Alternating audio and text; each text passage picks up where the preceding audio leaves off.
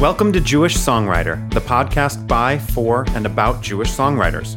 I'm your host, Sheldon Lowe, and each week I interview a different Jewish songwriter to learn a little bit about their music, their lives, and their writing process. These songwriters are some of my favorite people, and I'm excited to talk to them, draw inspiration, and to share it all with you. If you're like me, you're constantly looking for new Jewish music, so I've asked each writer to share about a new song which you'll be able to hear in full on the Jewish Songwriter Spotify playlist and YouTube channel. Best of all, if you subscribe to this podcast, it'll automatically download to your device each week for free. This week's Jewish songwriter is Joe Buchanan. Welcome to Jewish Songwriter, Joe. Thanks so much for having me. I'm super excited to be here, Sheldon. You can't see Joe. He's actually waving right now very excitedly, and he's got me smiling and laughing over here. How's everything going? It's going great. You know, I just got back from Songwriter Boot Camp, and it's my 5th year there, and we're just we're getting ready to do all kinds of good, all the music stuff is happening. So it's an exciting time. It really is. Now, I know this already, but you're in the middle of a Kickstarter right now, and you're also recording, or you've recorded a bit, and now you're Kickstartering, and then you're going to record more. Absolutely. Yeah, we go in the studio with the full band in May. So I've done, you know how it is. You do some demo tracks and some things like that to see how you want the album to sound. And but I've also been recording a lot of acoustic settings for things that I want to release out to fans. In addition to this album coming out, just some intimate sort of settings for things, sort of stripped down versions of what you might hear later on in the studio album. So yeah, it's going great. So We've been crowdfunding and raising money, and you know how that goes too. Yep. So let's introduce you to some of the listeners, because I know a bit of your story, and actually I'm really excited to get to chat with you to hear this story once again. Thank you. I first heard this story when you came down at South by Southwest, and you, me, and Mikey Pauker, and Sammy Rosenbaum, and Happy, and Eric, and Robbie Sherwin, and we all went out to pizza, and you drove me around, which was awesome, and I got to hear your story. But can you talk about your journey to becoming a Jewish musician? Because I just think it's an amazing story. Yeah, happy to. You know, I wasn't always doing music. That's like the question I get most of the people ask. You know, did you do music before? And I didn't. I wrote music for myself, but I wasn't really connecting to a lot of the stuff I was writing. But I was struggling with, not so much struggling with God. God made a lot of sense to me, but people's definition of God really didn't make sense to me. And unfortunately, you know that phrase, 50 million Elvis fans can't be wrong? Well, when everybody around you is telling you something, eventually at some point you either resign yourself to go, I guess that's the truth, or you go, I guess I'm going to go find the truth. Mm-hmm. So I unfortunately did a little bit of both, and just had a really hard time with myself and with God for a long time. And I met my wife. She walked into a store I was working in. We were selling Dungeons and Dragons and board games. This was 20-something years ago. And we didn't get a lot of customers because we sold, Dungeons and Dragons and board games. And she walks in, and I lost my mind. I felt completely madly in love. I felt like Kyle Reese in those Terminator movies, right? Like, what year is it? Like, that was me. And I just lost my mind over her. And I played her a song shortly after we were married. And, our careers went in all these different directions. And then one day we're outside of the Holocaust Museum in Washington, D.C., and very shaken by the whole experience. And she looks at me and she says, you've been trying to figure out God all your life. And she says, I think I want to get in touch with my people's faith. And, I'm looking around, I'm thinking that's a strange thing to say to somebody. And I'm like, who are your people? What do you mean by that? Right after the Holocaust Museum. Yeah. And she's like, I'm Jewish. I said, what do you mean you're Jewish? Like, how did you get Jewish? Like, when did that? And she's like, I was born Jewish. And I'm like, that's not a thing. And she's like, no, it's a thing, She goes, my mom's Jewish. And you guys knew each other for how long at this point? We've been married for like 13 years. Right. It never came up. But she's like, she goes, my mom's Jewish. I said, yeah, I know that. And she's like, that makes me Jewish. And so, of course, I was, super denial. That's not a thing. And of course, she's absolutely right. And she goes, oh, by the way, our son's Jewish too. And I'm like, does he know that? And she goes, no, but we got to tell him.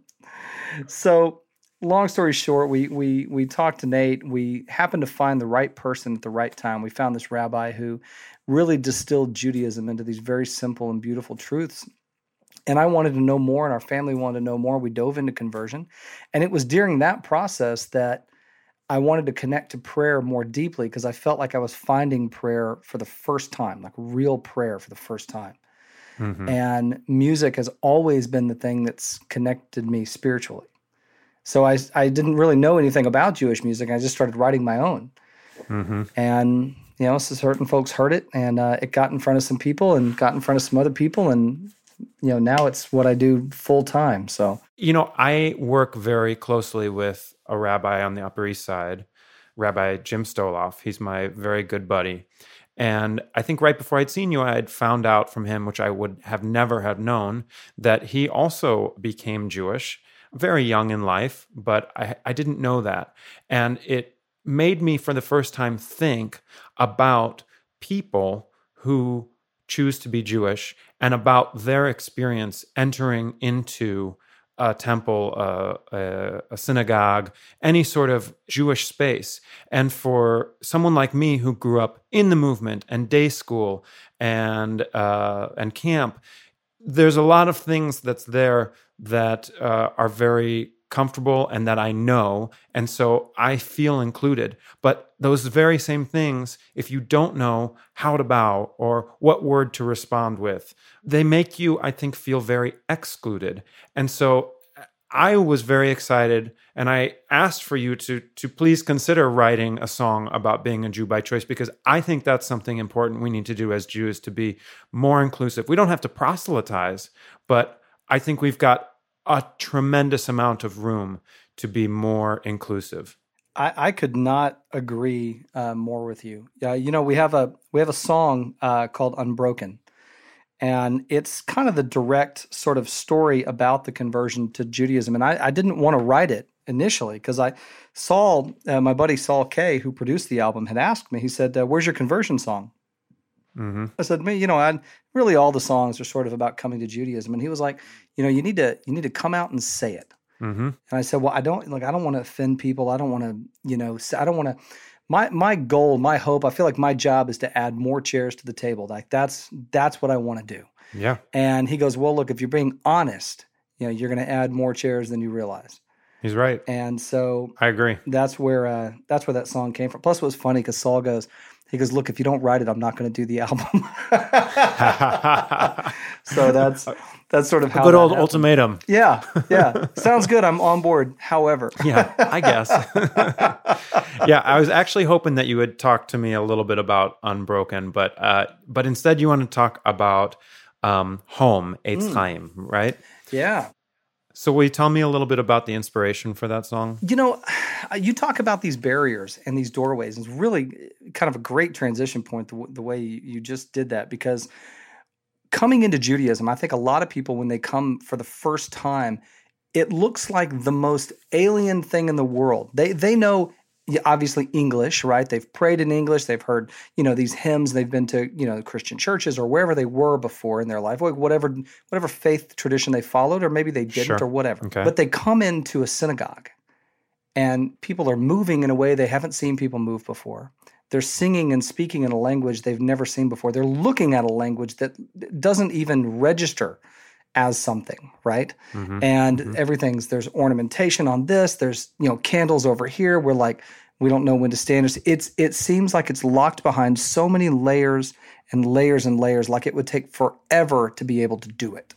Mm-hmm. And two things. Number one, it's people like you. I mean, Sheldon, you did this for me in the biggest way possible, is that you show people through your actions and the way you are what Judaism is about. Thank you. And it makes all of that concern and all those barriers just go away, and they just become the different things you learn along the way. And then they become beautiful things that you're excited to learn about, as opposed to things that are in the way. Mm-hmm. But also, standing in front of the ark Saturday, and we're putting the Torah scrolls back, and we're singing, that part of the service, the Eitz Chaim right there. And I thought, man, listening to these voices all do this, all of us, I'm singing my heart out. And at the time, I wasn't even sure what the words were, but I'm like doing the transliteration, and I'm like, I got this. But I could have told you everything that prayer is about. just from the incredible amount of intention that was there. And it was very unifying. And so the more I studied the prayer, the more I started studying the idea of Torah as a tree of life and as something that, binds us and all that we can find in it. I wanted to write a piece of music that not only is reflective of that, but also talks about Judaism the way I see it, which was, and a lot of people coming to the tribe as a home, as something you've been looking for so long. It's like you've wandered in the desert for ages. All of a sudden, here's this literal massive tree with lots of shade and picnic tables, and there's plenty to drink, and there's plenty to eat, and there's all this family you didn't even know you had, and they've just been waiting for you, and there's a seat there for you because they've been saving it. And I wanted a song that reflected that. For those listeners that are wanting to, hear this song and use it themselves, where do you use it? How do you use it? So I've seen it used. I've seen it used a couple different ways, and I've certainly used it myself. I often do it sometimes as an opening to services. Before we even crack a siddur, before we do anything, just to sort of set the temperature for that. There's this change coming. I'm just going to read these lyrics because I just really love them, and I think people should hear them independently of the song. Oh, thanks, bro. So come inside and find a seat. We'll light those lights that usher peace. You can feel it in your bones, that growing song that calls you home. I just love that. I mean, first of all, it paints such a beautiful picture, and it's also just very Joe Buchanan lyric, right? I love that. You can feel it in your bones. That's not like a line that I would choose to write in my music. It doesn't feel authentic to my Jewish music. I would do that in my other music that I write, secular music. But that's that authenticity, I think. That's that honesty that Saul was looking for. And I think that's why you're like blowing up in the Jewish music scene. There's just something so real about you. And I know I saw it, and I think everyone saw it. That first Songwriter Boot Camp when you sang that Shema, you just wear your heart on your sleeve, and it just pours out of you. Even in this conversation, I'm feeling super energized by your presence, and I think that's just part of who you are and what you do. And this is a great song. Thanks, man. I really appreciate that a lot. Thank you. So I want to know if there are any hallmarks of your songwriting. Are there any particular tools or exercises that you use on a frequent basis, or ways that you get in the mood? What is your process for writing a song? Yeah, so I come from two different sides, right? I either know what I want to say and I don't know how it quite feels, or I know what I feel and I'm not sure what to say. It's usually one of those two places. And I tend to write from the standpoint of going, what do I need to say? What's my need? If I'm writing a prayer melody, I'm going to find a prayer that I need to say something about. Mm-hmm. If I can, if it's like, say, Sim Shalom, and I'm looking at that and I'm not really feeling that, I'm not going to try to write one. There's a lot of great Sim Shalom, melodies out there. But if there's a certain prayer, like we talked about, like with the Etz Chaim, and it just grabs you and pulls you, write that. I always tell people, write to whatever the need is, because that's what you need to do. Mm-hmm. And so if I know what I want to say, but I don't know how it feels, I'll just start writing words that say very directly, this is what's going on with me in this kind of Jewish context about whatever's happening in life. And this is like pen and paper? Yeah, pen and paper. And then I'll find music that fits how that might feel, right? I'll find the kavanah in the sound and then marry the two. And then vice versa. Like if I have no clue what I want to say, but I'm feeling like frustrated or I'm happy or I'm sad or whatever, I'll play music that seems to dial into that. And then I'll try to figure out, what is that telling me? What is that saying? That tends to usually be my approach. Cool. Most of my songwriting is done like at 1 o'clock in the morning. Mm-hmm. I can't sleep. That's when your brain wakes up. It's just on fire. Yeah, believe me, I wish that wasn't the case. Sure, but I'm the same actually. Yeah, it's just it's that what do they call it? That witching hour or something about it. There's some magic in the air there. Yes, your brain gets that perfect amount of woken up and ready for bed, and right. You get all those creative, in between the lines kind of realizations, I feel like. That's right. And you can't ignore that. You can't ignore it. Right. And let me ask you, you already did just sort of give a tip, but do you have any other tips for songwriters? Yeah, absolutely. Don't expect that you're going to write nothing but great songs. Mm-hmm. You're going to write a lot of bad songs. Mm-hmm. And you need to write those songs because then you have nothing to compare against. Write the songs that come to you and also have a willingness to take those and pack them away and put them in the back. And I write a lot of raindrop songs. These are songs that I'm sitting there writing and I go, oh, that's a great verse, or oh, that verse really sums up some stuff, but it doesn't go anywhere other than that verse. Mm-hmm. There's no more song. I can't come up with a chorus. I can't come up with a hook or a bridge or anything. Right. So I actually take it, I put a box around it, and I go, that's it. That's the song. It's 30 seconds long. That's it. Just like a raindrop comes down, right? It's going to hit the ground. It may turn into a puddle, a river, or a lake, or it may just be what it is. And I think it's important to sometimes just appreciate things for what they were, and then move on to the next thing. But keep it in the hopper. Keep a book full of raindrop songs, because you never know when you're going to find other drops that work well, and you can marry stuff together. Oh, I love that. I just did a song called. I actually used to do a section at the end of house concerts called Raindrop Songs. And they're little 30-second songs. That is super cool. Thanks, man. I just did a tune, just finished a song called Better Together that's going to be on the album.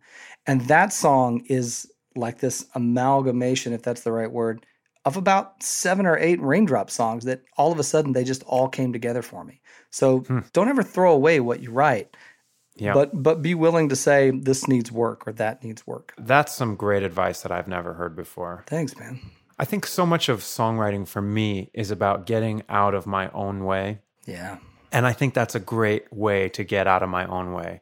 That if you get to a point where you're like, I'm bashing my head against the wall trying to make this something more because I just love this raindrop so far. Right. But no, maybe that's the entirety of the song. Right. All right. So now it's time for the lightning round. Yeah, let's do it. All right. So here's the deal. Yeah. First thing that pops to your mind. Last book you read. Drust the Legend. What's the last song you listened to? The last song I listened to was Abby Strauss's Or Zorua. Your most used emoji? Probably the smiling cowboy hat. Oh, yeah, of course. Should have known that. Yeah, it's pretty on the nose. Favorite food or cuisine? Favorite food would definitely have to be anything involving red meat. I'm not a potatoes guy. I'm a greens guy. I like greens, but I like steak a lot. Seriously, I could talk to you. I've got so many other questions I want to hear about. We'll save it for the next time. Yeah, let's do it again. This is Home, Eitz Chaim by Joe Buchanan. Come on back to your father's truth and return to the holy root. Come on back to the wisdom of home and realize that you're not alone. Shine your light like your mother said, for you were there when we were led. And there's a path for us all to see. Just grab that lamp that's at your feet. Etz Chaim Hi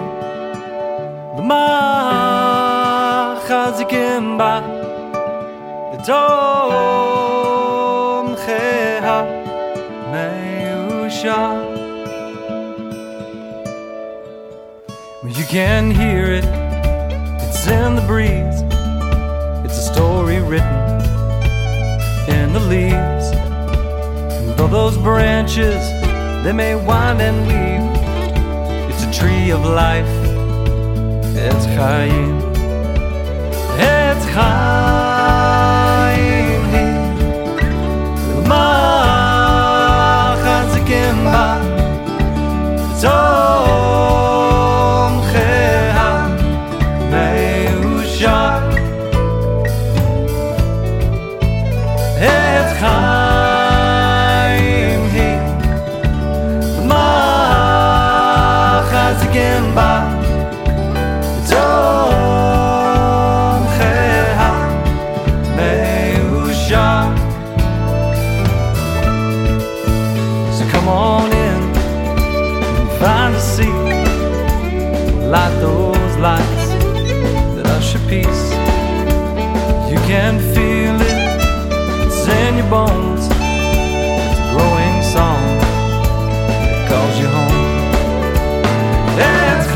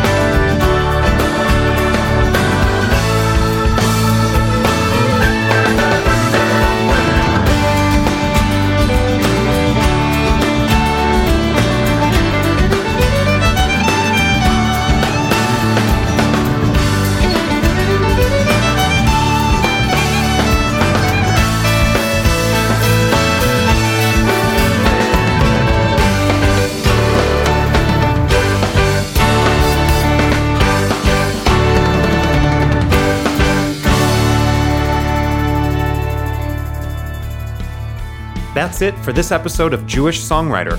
Don't forget to subscribe to the podcast and follow us on Spotify, YouTube, and Facebook. On the next episode of Jewish Songwriter... Hi, it's Chava Morel.